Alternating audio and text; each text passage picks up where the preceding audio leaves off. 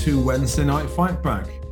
A few weeks ago, I was at King's Cross and I attempted to refill my water bottle, which I usually do on the first floor, free of charge. That was out of order. I asked the person there, could I get a refill? And she said, well, over there, point him in the right direction. And I got to this machine at the other end of King's Cross railway station, and they needed me to download their app to get a drink of water, which I'll tell you the story, actually. I'll let you into a secret what happened. So I refused. I was just incredulous at this. And there was this lady in front of me who's actually older than me, struggling with her phone, trying to work this blessed thing. And she had a very large water bottle, and she very kindly decanted some water in my water bottle, and I got some water in the end. But I was not going to do that. And it was infuriating. And I tweeted it, and it had rather a large conversation on Twitter about it. So what is happening, Michael? The digitization of everything, and they're getting our data in exchange for water, and you can't buy a ticket to go and see something without downloading apps. And my problem with all this, apart from it being dehumanizing, is that you're being monitored. It's far too complex. It's anti-simplicity. And what's wrong with just a tap, for heaven's sake?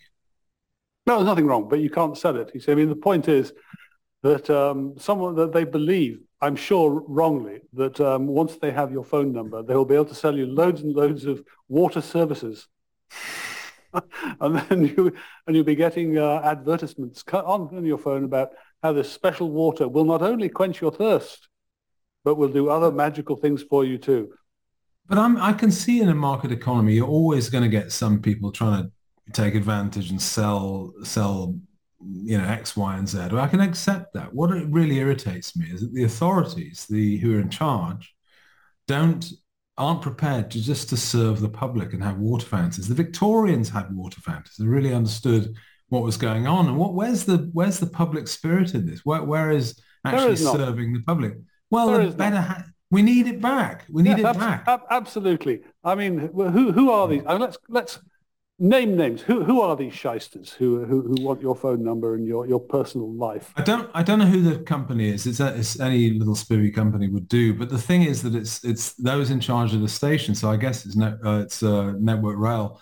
They are basically responsible for it, that space, and they should be providing.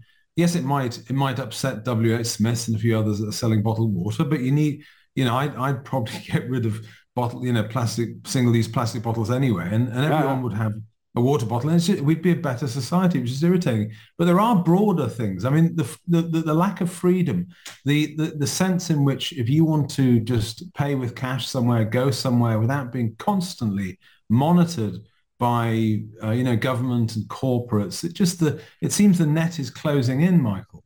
I think that's right. I think it's extremely. I do think it's genuinely sinister, and of course it will come to its great sinister climax when we have digital currencies. When we have a digital sterling, and you're expected to use that for everything. Keep cash in your pocket. Be untraceable. Be anonymous. Absolutely. Yeah.